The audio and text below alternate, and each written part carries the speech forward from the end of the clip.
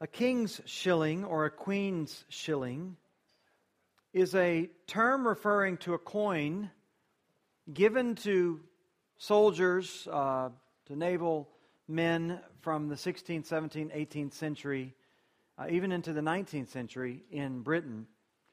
This was a token that was given to them when they went to sign up for service, because they wouldn't receive their full payment up front, but they were given this king's shilling, or in some cases the queen's shilling if it was under Elizabeth or another monarch who was a queen.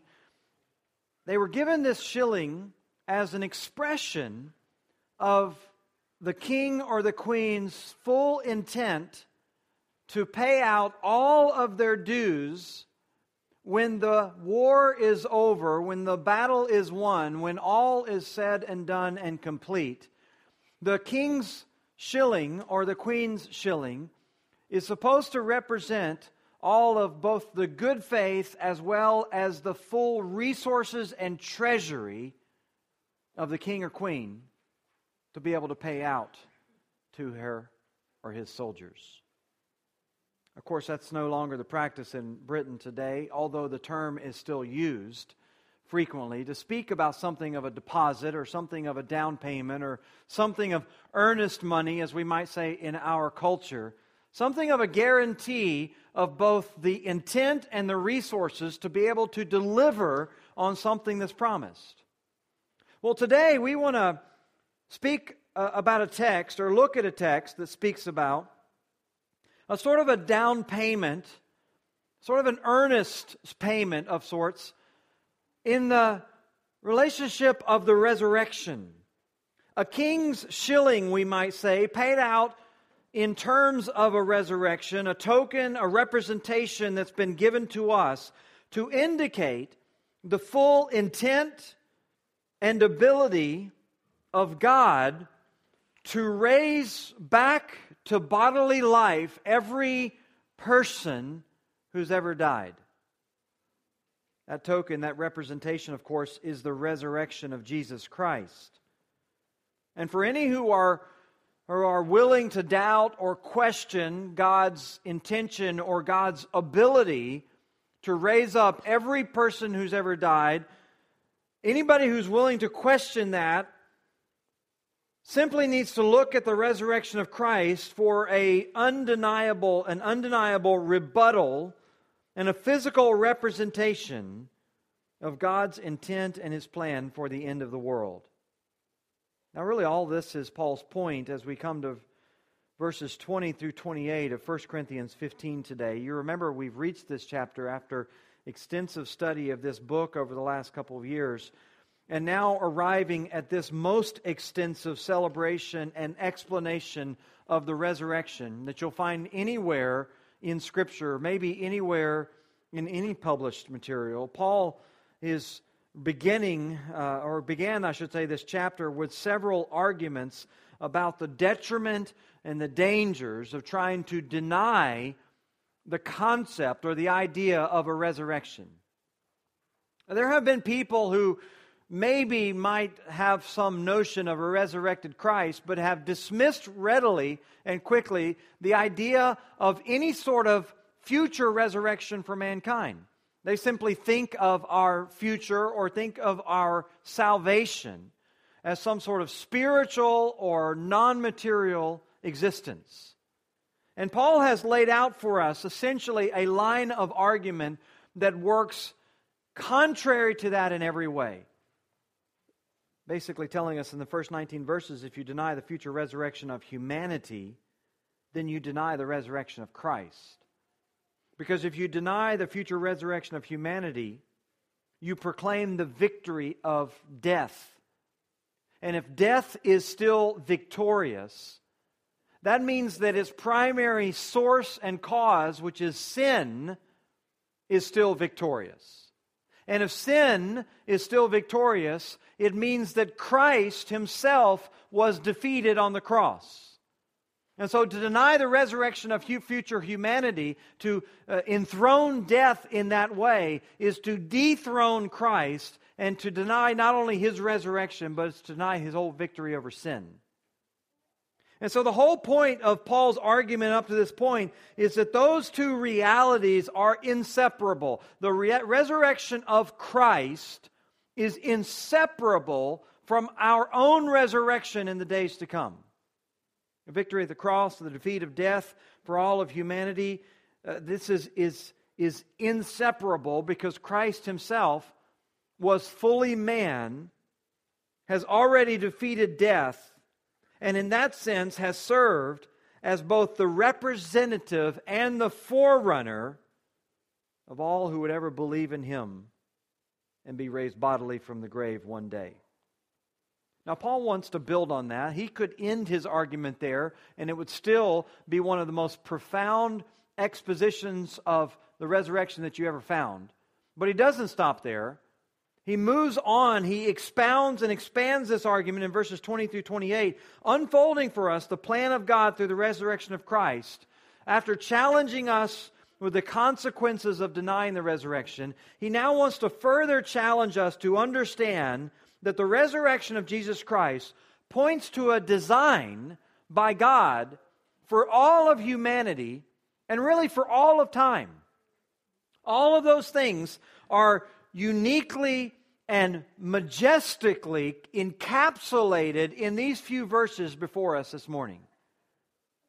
He wants to unfold this all for us so that we can understand that there's been a divine down payment on a future hope, a future kingdom, a future reality for us found in the resurrection of Jesus Christ. Now, as he spells this out, he's going to give us really two parts to this plan, or two parts to this hope, we would even say. First of all, in verses 20 through 23, he wants us to understand the resurrection of Jesus Christ has secured the hope of our own future resurrection. I'll just begin by reading the entirety of the passage for us so we can frame it up in our minds. He says in verse 20, "In fact, Christ has been raised from the dead, the first fruits of those who have fallen asleep. For as by a man came death, by a man has also come the resurrection of the dead. For as in Adam all die, so also in Christ shall all be made alive, but each in his own order, Christ the first fruits, then at His coming those who belong to Christ. Then comes the end when He delivers the kingdom to God the Father after destroying every rule and every authority and power, for He must reign until He's put all His enemies under His feet. The last enemy to be destroyed is death, for God has put all things in subjection under His feet." But when he says all things are put in subjection, it's plain that He has accepted who put all things in subjection under Him. When all things are subjected to Him, then the Son Himself will also be subjected to Him who put all things in subjection under Him. That is, that God may be all in all. Now there is just a lot in those few verses.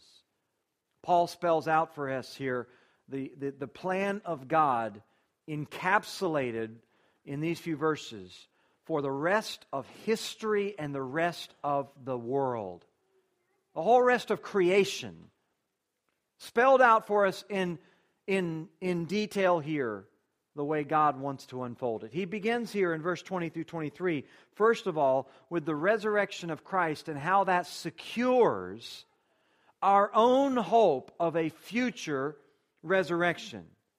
And simply stated, the bodily, physical resurrection of Christ guarantees that every one of us who are in Christ will one day experience a bodily and physical resurrection for all eternity. That just as Christ, at this very moment, sitting at the right hand of God, sits on His throne in a bodily, physically resurrected body, so too we, throughout all eternity, will spend our days, our years, all of our infinite time in that way. That's what Paul means in verse 20 when he says that Christ is a sort of first fruits of those who've fallen asleep. That's a concept that comes out of the Old Testament. If you know anything about Levitical law, you know that this was demanded by God. That when the Jews would harvest their crops, they were supposed to bring a sheaf some representation from the first buds of their crop. They were supposed to bring something that they would present to God as a guarantee, as a promise of what was to come, but also as an expression of hope and trust that God Himself was bringing more. And this was not to be done at the end of the harvest. They weren't to wait until everything had come in and then to divide out or to divvy up the various tithes that the Lord demanded of them, one of them going to the temple for the support of the temple and all of its procedures, one of them going to the priest for the support of the priest and all their families, and then one of them distributed to the poor for the support of all the poor in the land. They weren't to wait until the end and then to distribute all these tithes. They were to bring at the very first buds of their crop a first fruits offering. And this is what Paul's drawing on here whenever he says for us that Christ is a sort of a first fruits of a future harvest of resurrection. A harvest of resurrection that's going to be full and robust and complete and is guaranteed and is assured for us by the deposit that God has already made. In other words, if you need any proof that there's going to be a day of resurrection, any proof that you, if you are in Christ, will experience just such a resurrection, just look at Christ. It's all the proof that you need. Jesus Himself taught His apostles this. He says in John 14, "Yet a little while the world will see me no more, but you will see me. Because I live," He says, "you will live also." In other words, Jesus was already teaching His disciples there's a correspondence that's going to take place between what I experience and what you will experience. In the same way that Jesus Christ was raised in a physical, material, touchable, seeable body, in that same way, you and I are going to be raised in resurrected bodies. That's what He taught. That's what we're to understand. Jesus' victory over death, His victory over the grave, His victory over sin, His victory over all that was evidenced by His resurrection, but equally His promise that we too will not ultimately be defeated by death has all been guaranteed by this down payment. And so we know there's a whole harvest of resurrections that the Lord will one day accomplish by all of those who are now, as Paul says, asleep, or even one day will be asleep. That's the term he uses in verse 20. It frequently refers to those who passed away, referring primarily, by the way, to their bodies. The Scripture always speaks about their bodies being asleep, not their souls, not their spirits. The Bible doesn't teach what is sometimes called soul sleep. This idea that whenever you die, you go into some sort of unconscious state where you're not aware of what's going on, that you simply wake up in consciousness one day in the presence of God in your glorified bodies, but in the intervening time you are unconscious, unaware, uncognizant of anything else.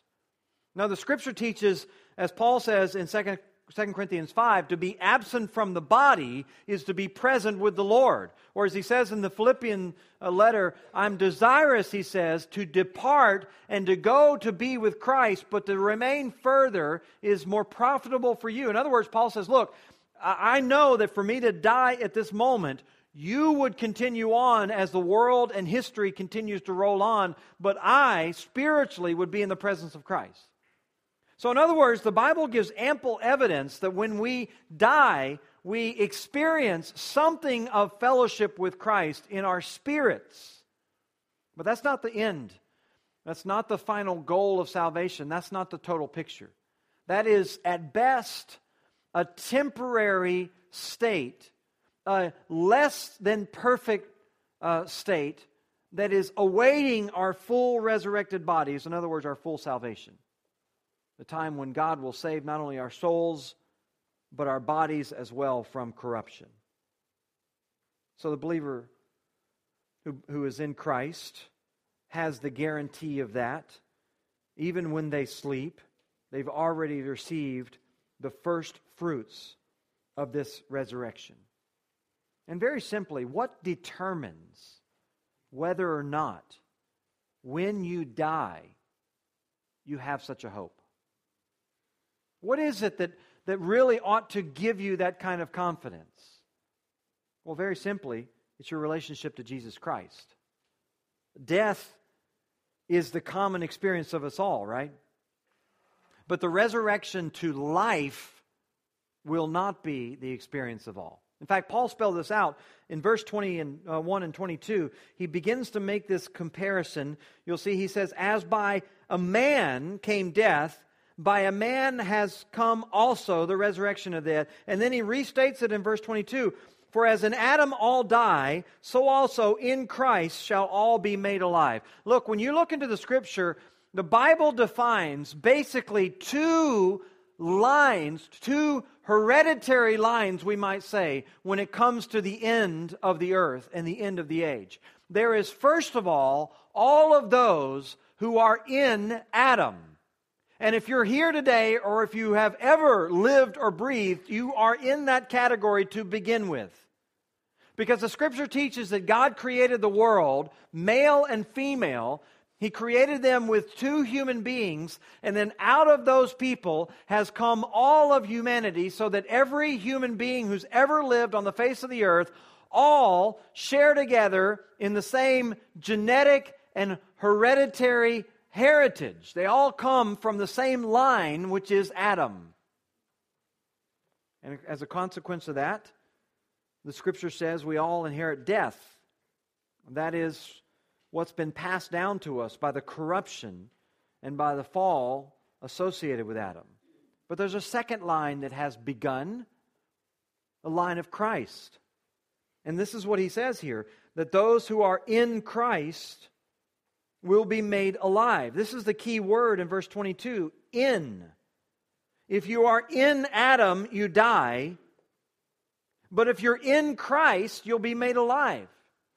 And whereas in the first category, every person born in this world is qualifying as being subject to death because they qualify as being a descendant of Adam, not everyone is a descendant of Christ. Not everyone is in Christ. In fact, the Scripture says only those who are believing, only those who have yielded their life to Christ, only those who, as the Scripture says, have been born through Him. Only they are going to be the ones who are subject to this resurrection to life. All in Adam die, all in Christ will be made alive, and there is only those two options. This is, by the way, not suggesting that if you are not in Christ, you'll never be resurrected. You just won't be resurrected to life. You'll be resurrected, the Scripture says, but you'll be resurrected to judgment. Daniel 12 verse 2 says, many of those who are asleep in the dust of the earth shall awake, some to everlasting life, some to shame and everlasting contempt. In other words, God's design for creation for every person who's ever been born in the world is that they will be resurrected in a physical body. The difference is that those who are in Christ will be resurrected to a body that will enjoy the bliss of God's fellowship forever. And those who are outside of Christ will be resurrected to suffer the punishment of their sins and their disbelief in God for all eternity in that physical body. A body which, by the way, also doesn't decay. As Scripture says, the fire is not quenched, the worm doesn't die. That is the description of hell. In like manner, neither will your body in hell ever waste away. A lifetime, an eternity of suffering under the weight of your sin. But Paul says that's only those who are outside of Christ. Those who are in Christ have received the promise, the guarantee, the down payment, the earnest that they'll be raised again to life. Now, Paul's quick to add in verse 23 that the resurrection he's talking about is coming in successive stages. You'll notice that in verse 23 when he speaks about each in his own order. Now, Paul just hints at it here just simply by the fact that the resurrection, which is to take place in the end, has already begun. It's already begun because the very first of those resurrections, Jesus Christ, has already taken place. But the resurrection at the end of the age will unfold for us in a series of successive resurrections. Paul talks about Christ, and then he talks about those who are resurrected at His coming. And then he talks about, in verse 24, the end which comes after that. But we understand, not just from this passage, but from other passages of Scripture, that this general description of the resurrection at the end is even itself broken into stages. It's broken up into parts. There are a number of places that indicate the different resurrections that are awaiting us. For example, 1 Thessalonians chapter 4 speaks about those who are raised at Christ's parousia, at His coming. 1 Thessalonians 4:15 says, "This we declare to you by the word from the Lord, that we who are alive and are left until the coming of the Lord will not precede those who have fallen asleep. For the Lord Himself will descend from heaven with a cry of command, with the voice of an archangel, with the sound of the trumpet of God, and the dead in Christ will rise first. Then we who are alive and left will be caught up together with them in the clouds to meet the Lord in the air." So he's clearly talking about a resurrection and a meeting of the Lord, not at His return to the earth, but a meeting of the Lord in the air. And he says this is going to be the fate, this is going to be the experience of every person who's in Christ, whether they've died or whether they're alive at the return of Christ. Those who are dead will be resurrected in their new bodies. Those who are alive will be instantaneously changed into their glorified bodies. And all of them at that moment will put on eternal bodies. This resurrection applying to all of those who've died, presumably in the Lord, from the beginning of the church until the Lord's return. But then there's another stage. That's not the final picture. Because immediately, the church being resurrected, there immediately follows, we're told in Daniel and in the book of Revelation, a time of tribulation. A 7-year ordeal of unimaginable horror. Many, we're told during that time, will indeed repent and place their faith in Christ and yet be killed and be martyred. As a matter of fact, we're told that during that period of time in Revelation 12 and 13, all of the prophecies in the Old Testament that spoke about the ultimate belief of Israel will be fulfilled. For example, in Zechariah, when it says they will look on Him who they pierced and then they will mourn for Him, all of those passages that talk about the belief that will eventually come one day to Israel will finally be fulfilled, and in wholesale fashion, Israel will believe along with many, many others, and yet many of them will be martyred. And at the time of the tribulation, all those at that point who've placed their faith in Christ will be raised up to reign with Christ during a millennium. That is to say, a 1,000-year kingdom. Now, I want to just show you this for yourselves. If you have your Bibles, flip with me over to Revelation chapter 20. And we can see not just this kingdom spoken about, but these specific resurrections and who they refer to as Revelation 20 unfolds. You'll notice in the first 3 verses, he says, "Then I saw an angel coming down from heaven, holding in his hand the key to the bottomless pit and a great chain. And he seized the dragon, the ancient serpent, who is the devil and Satan, and bound him for 1,000 years. And he threw him into the pit and shut it and sealed it over him, so that he might not deceive the nations any longer until the 1,000 years were ended. After that, he must be released for a little while. Now, you can stop right there. Just a footnote on that. There are a number of people who have tried to take this passage and suggest that this is all sort of a spiritual, figurative description of what took place on the cross. And we're supposed to believe then that what took place on the cross is that Satan was bound for a figurative 1,000 years, and that now we are living in this time when Satan is bound. Well, I don't know what Pollyanna world that these theologians are living in, but the one I live in has a very real threat of Satan. In fact, Peter himself tells us that even in this age, Satan is prowling around like a roaring lion. He's anything but a chained up and locked away individual. He is currently working his plan to undermine the gospel, the church, and Christ in every way during this age. So what John's talking about here isn't a reference to our current time. He's talking about another time. A time in the future when Satan will be bound, when, as Isaiah 11 says, righteousness then covers the earth as the waters cover the sea. So we have clearly in our mind now this future period of time that's a reference to this time when Satan is bound for 1,000 years. Now I want you to notice in verse 4. Then I saw thrones, and seated on them were those to whom the authority to judge was committed. We don't have time to get into that, but let me just summarize that for you. That's you and me. That's all of those believers who have already met Christ in the air at the tribulation and have now returned with Him, as 1 Corinthians 6 says, to judge the world. He goes on.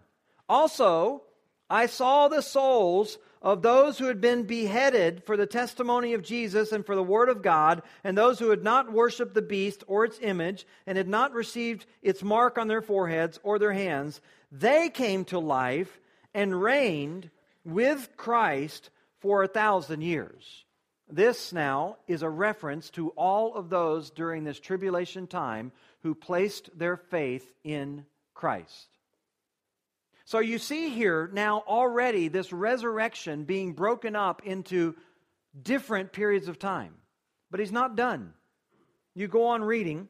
The rest of the dead did not come to life until the 1,000 years were ended. This is the first resurrection. Now you're scratching your head and you're thinking, how can that be the first resurrection? He said it doesn't happen until the end of the 1,000 years. So you've got some who are resurrected when Christ comes before the Parousia, when he comes at the Parousia before the tribulation. You got some who are resurrected at the beginning of this millennial kingdom, and then you got some who are resurrected at the end, and then John says they're all the first resurrection. Well, what he's talking about there is the paradigm of Daniel 12:2. Because Daniel just speaks about all of this stuff under two categories. First, those who are resurrected to life. Second, those who are resurrected to corruption. And so what John is saying here is that it doesn't matter if it was at a rapture of the church, it doesn't matter if it was at the beginning of a millennium, it doesn't matter if it's at the end of a millennium. All of those people are all categorized under a single resurrection called the first resurrection. But we're not done. You keep reading. He says in verse 6, over such the second death has no power, but they will be priests of God and of Christ, and they will reign with Him for 1,000 years.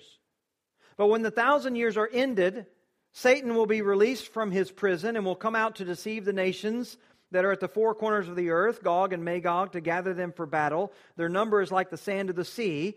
And they march up over the broad plain of the earth and surround the camp of the saints in the beloved city. But fire came down from heaven and consumed them. And the devil who had deceived them was thrown into the lake of fire and sulfur, where the beast and the false prophet were, and they were tormented day and night forever and ever. Then I saw a great white throne, and Him who was seated on it. From his presence, earth and sky fled, and no place was found for them. And I saw the dead, great and small, standing before the throne, and books were opened. Then another book was opened, which is the book of life, and the dead were judged by what was written in the books according to what they had done. See, now we've arrived at the second resurrection. Now we've arrived at a different kind of resurrection. It's not a resurrection to life. It's a resurrection to judgment. It's a resurrection to punishment. All the dead standing before what's called the Great White Throne. That's why we sometimes just simply refer to this as the Great White Throne Judgment. That judgment which comes at the end of the millennial kingdom when everyone who is simply in Adam but have never been in Christ are raised in physical bodies to face the judgment of God and to suffer for all eternity in the bodies God's raised for them. So you have to understand, back over in 1 Corinthians 15, when Paul is using a singular resurrection, it doesn't mean that this resurrection all takes place at one time any more than John's first resurrection suggests that he's talking about a single event. He's simply talking about all of those resurrections which fall under the category of believers in Christ. And what he's telling us is that we've been given the down payment. We've been given the guarantee that no matter when we fall in that category, no matter what period of time we live on the face of the earth, we have the guarantee that God's going to unfold and accomplish His plan according to His design. And it will assuredly happen because we have the first fruits, because we have the earnest that's already been given. But Paul's not done. If you go back to 1 Corinthians 15, he's not done because this whole concept of the resurrection, it has more to do than simply your personal salvation and your individual bliss or the individual bliss of any person who's ever lived. It has to do really with the ultimate glory of God and His plan that He has enacted and decreed for all of creation. And so he tells us, beginning in verse 24 and moving through verse 28, not only does the resurrection secure our own hope of future resurrection, but Paul begins to explain how it will subdue the enemies of God's kingdom. And that's the second point of this whole plan that he unfolds for us. This resurrection of Christ is pointing to and guaranteeing God's plan to subdue all of the enemies of His creation and His kingdom. Now, this is very specific language that Paul uses in verse 24. Then comes the end. Again, he uses a word here in Greek that simply refers to the next thing in sequence. The next thing in sequence. After Christ's resurrection. After the first resurrection, then in the next sequence comes the end. When He delivers the kingdom to God the Father after destroying every rule and every authority and power. Very specific language referring to a future event, a future time, a future reign, a future kingdom. You say, well, how can you be so confident about that? How do you know this is all future? Why do you suggest that this isn't maybe talking about right now? Then maybe He did all that at the cross, and maybe He's already claimed this victory, and He's already delivered all this up. Well, there are a number of reasons why we understand this to all be pointing to a future. First of all, because everything that Paul's saying here is being said against the backdrop of what we would call creation theology. All of this stuff is being said against the background of a restored and renewed creation. Paul's already hinted at that in verses 21 and 22 when he began to draw a contrast between Adam and Jesus. When he says there was a There was an event, a consequence that came from Adam, and now there's a consequence that's come from Christ. And he will, in fact, carry that all the way through the chapter with many allusions, as we'll see in the coming weeks, to Genesis chapters 1 and 2. But I want you to notice, even down in verse 49, he still is maintaining this parallel between the original creation and the work of Christ in the resurrection. He says, just as we have borne the image of the man of dust, we shall also bear the image of the man of heaven. In other words, he's bringing up what we might call image of God theology, or just broader, we might just simply say creation theology, the theology that was laid out in the opening chapters of Genesis. So we know that just simply by that backdrop, whatever kingdom he's talking about here has some relationship to the material created world that we're told about in Genesis 1 and 2. All those who want to sweep the language that Paul uses here all up under some sort of metaphorical, or in the language of some commentators, cosmic realities. They would tell us that these are just cosmic realities, not realities that we see here on the earth or in this realm of creation. They're realities that we have to accept, they would say, but they will never really be visible until this world passes away and we all are existing forever in eternity. Everything Paul says here would point to the fact that he has very clearly in mind the creation. The creation. We know that, secondly, because he makes an explicit appeal to one of the primary creation psalms from the Old Testament, which of course is Psalm 8. You'll notice in verses 25, 26, and 27, Paul mashes together two references, two quotations, one from Psalm 110 and one from Psalm 8. And specifically, Psalm 8, which John David taught from just a few weeks ago in this pulpit, specifically gives praise to God for His plan to make mankind vice-regent over His creation. His plan to make mankind vice-regent over His creation, over every animal, over every plant, over everything. And Psalm 8 celebrates that. We're created in God's image, we're told in Scripture, which implies that God, by design, wants us to reflect His rule and His reign over the earth. That is what the concept of the image of God is all about. We are ambassadors and representatives of Him on the face of the earth. And Paul's drawing attention to that by referencing here this creation psalm. And again, pointing us back to the fact that the resurrection has something to do with the establishment, or we might say the reestablishment of God's design in creation.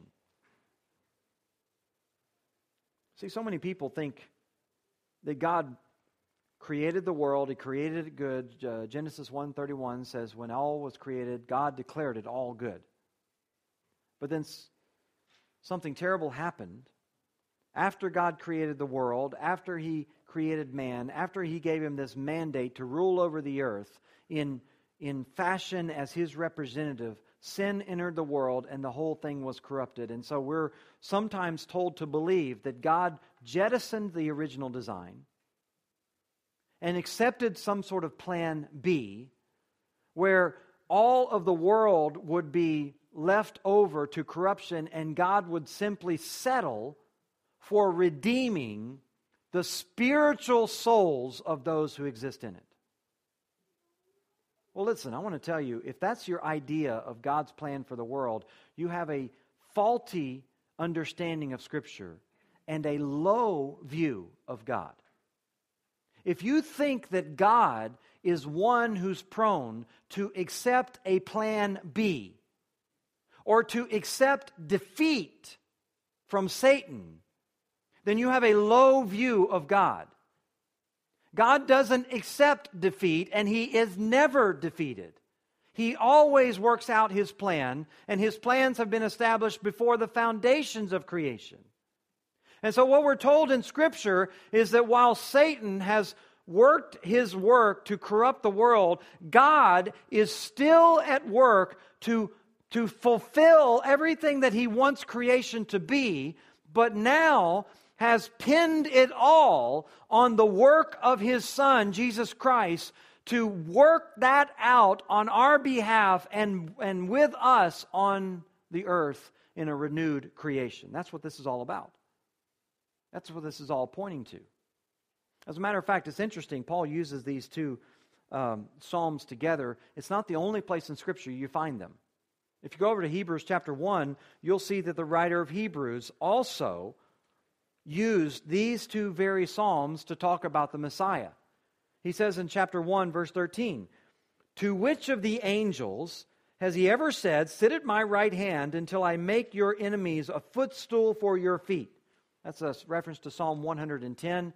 You may recognize the terms, the same ones that Paul used in 1 Corinthians 15. This is an image of an ancient ruler who would always set his throne so high so that everyone in the room was intended to be below the level of his feet as an indication of his sovereignty. So he's using this image, and he's saying that God has a design for the Messiah that He would sit at God's right hand until that time when all of His enemies are at His feet. He goes on to say that none of the angels have ever experienced this. And he carries that forward into chapter 2. Look at verse 5. He says, "Now it was not to the angels that God subjected the world to come, of which we are speaking. It's been testified somewhere," and here comes your quote from Psalm 8, "What is man that you're mindful of him, or the son of man that you care for him? You've made him a little while lower than the angels. You've crowned him with glory and honor, put everything in subjection under his feet."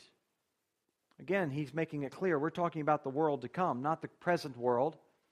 We're talking about a kingdom to come, not the present realities. As a matter of fact, look what he says in the rest of verse 8. "Now in putting everything in subjection to Him, He left nothing outside of His control. At present, we do not yet see everything in subjection to Him."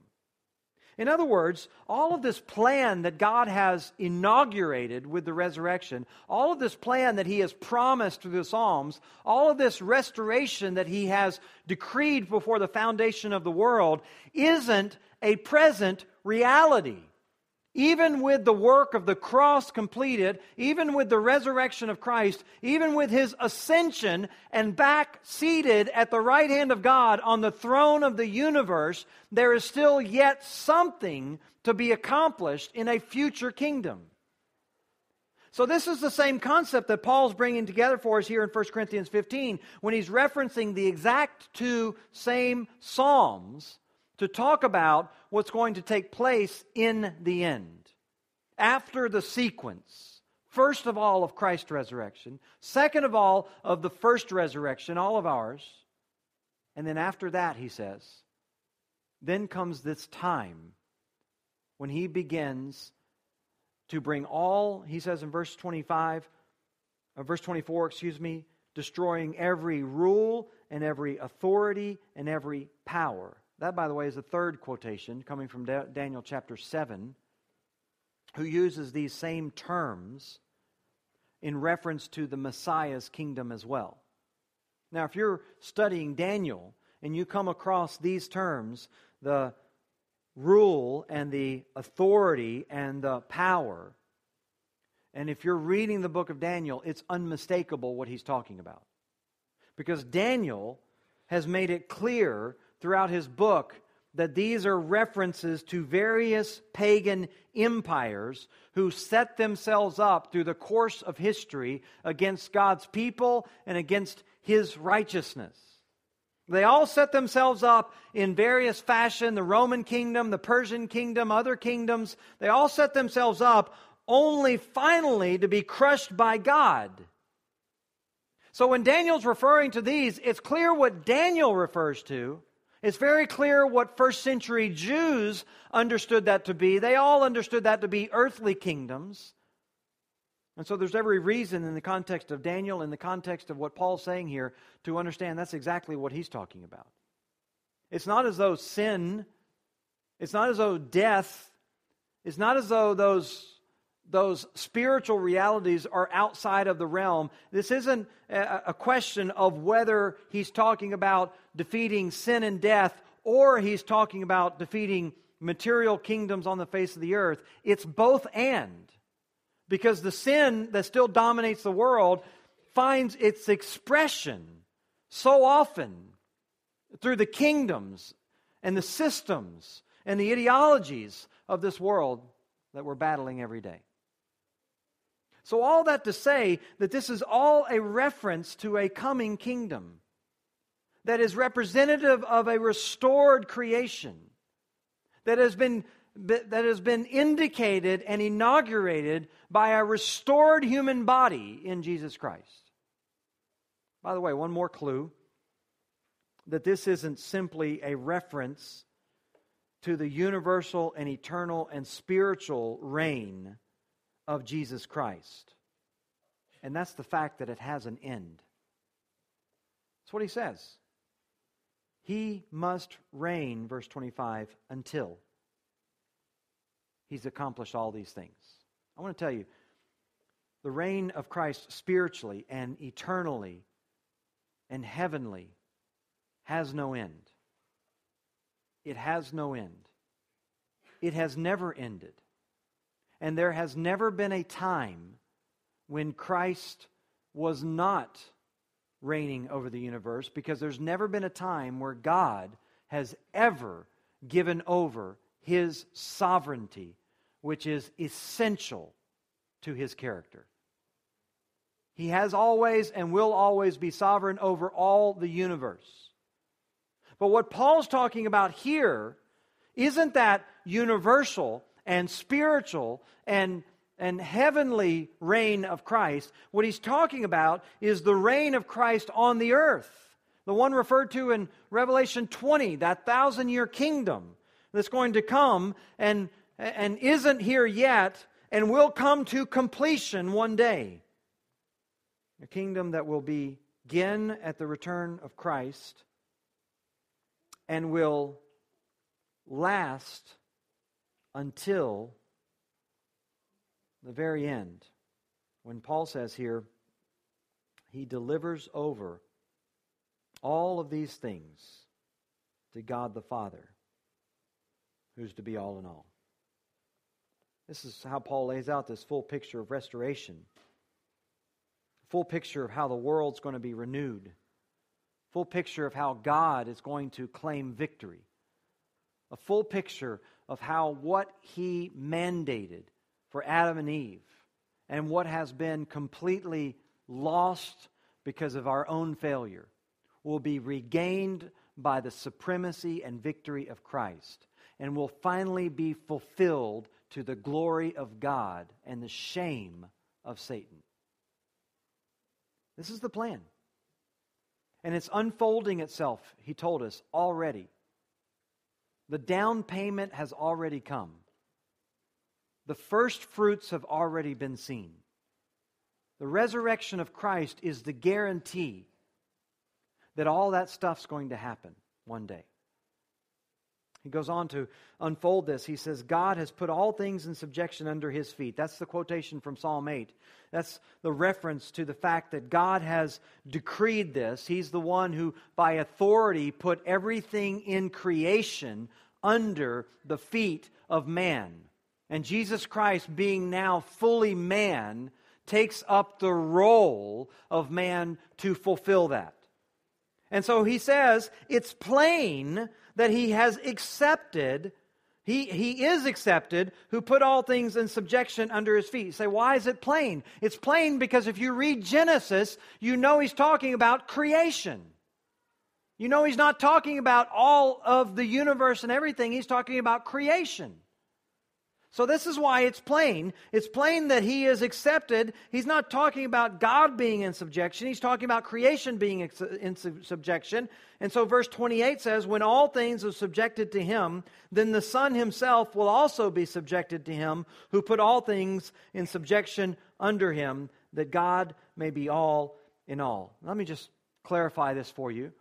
He's not suggesting here that in any way Christ is inferior to God, that in some way he is in a second-class role or a second-class being to God. Or he's not even saying to us that Christ is dependent on God for his existence or for his righteousness or even for his rule. What he's saying to us here is that in the creation order, that Jesus Christ is going to fulfill what man was supposed to. He's going to demonstrate, after thousands of years of failure, that the life that is blessed and that the pathway to blessing in the world is to live in complete subjection to God. He's going to be what you and I failed to be. He's going to be what the world has failed to be. He's going to lead us as we reign together with him to fully realize everything God ever designed for creation, to God's glory and honor and blessing. And he's going to do it all in subjection to him, and he's going to subject the entire world to himself. He's going to, as Isaiah 11 says, rule the world with the rod of iron, and he's going to reign over the world with wisdom and a spirit of gentleness and a spirit of peace. Those wars that have characterized all of mankind for all of history are going to go away as people take the instruments of warfare and pound them into instruments of productivity, and the world is going to explode with vitality and productivity as spoken about all throughout the Old Testament, and it's all going to be a direct result of the oversight and management and rule and reign of Christ, and consequently it will be one of the most glorious days of praise and honor to his wisdom and his name and his kingdom that you'll ever know. As Isaiah says, righteousness is going to cover the earth as waters cover the sea. All of God's plans that have all been promised are all going to be fulfilled. His wisdom, his veracity, his power are going to be on physical display. And then he is going to take all of that and he's going to yield it up under God. So that in the end, the whole reason God created the world will be set right. That God may be all in all. That the name of God would be unquestioned in his wisdom, in his glory, in his majesty. I want to tell you, you don't have to wait for the end to taste some of that. You don't have to wait around for the resurrection to realize some of that blessing. Even before Christ comes and establishes that kingdom, the word is still out that the only way that you're ever going to find blessing and peace, and the only way you're ever going to really find purpose in this life is to live it the way God designed it. And he designed all the world, he designed you, he designed your work, he designed your family, he designed everything you do to be lived for his glory. And to live outside of that purpose and to do anything other than what Christ will one day demonstrate for us, which is to take everything that you are, everything that you have, everything that you do, and to yield it up in complete submission to God. For you to do anything else is to continue the rebellion and the corruption of this world. And continue it to the detriment of your own life. So our challenge to you today, follow the Savior. Follow the Savior. He will come and he will put on physical, visible display one day what God designed this world to be. But He calls you right now to that. He calls you into fellowship with Him. He calls you into submission to Him. He calls you into a life of blessedness under Him. Living in subjection to Him and finding all the bliss that God has designed for those who know Him. More importantly, He calls you into Himself so that you can have the down payment and the guarantee that when you die, you won't be resurrected to judgment. You'll be resurrected to life. Life with Him in His kingdom, life eternal with Him in heaven, in glorified bodies, serving the Lord and finding the blessing from it. Let's stand together. We'll be dismissed with prayer. If you're here this morning and you don't know Christ, we don't have an altar call here, but we have invitations. And our challenge to you is to realize that God has brought you here, whether by friend or family or just by some other circumstance. God's brought you here to hear a message calling you out of a life of sin and rebellion into Himself. So our challenge to you today is that you wouldn't leave without responding. That you've heard from God today, from His Word, that you would believe, that you would repent, that you would no longer be just someone in Adam and subject to death, that you'd be someone in Christ and destined for eternal life. Father, we're grateful this morning. We pray that those that you are drawing, those that you are calling, would indeed believe. We pray that they would believe and repent even today, Lord, that they would know you, that they would live to your glory, that they would fulfill everything you've designed for them to be in this life, and that you would prepare them for the world to come. And Lord, we can't help but think about that with all of its glory and majesty, without yearning in our own hearts and praying with the biblical writers, your kingdom come, and your will be done on earth as it is in heaven. Come quickly, Lord, as we long for you and as we long for your kingdom to see your glory. We pray in Christ's name. Amen.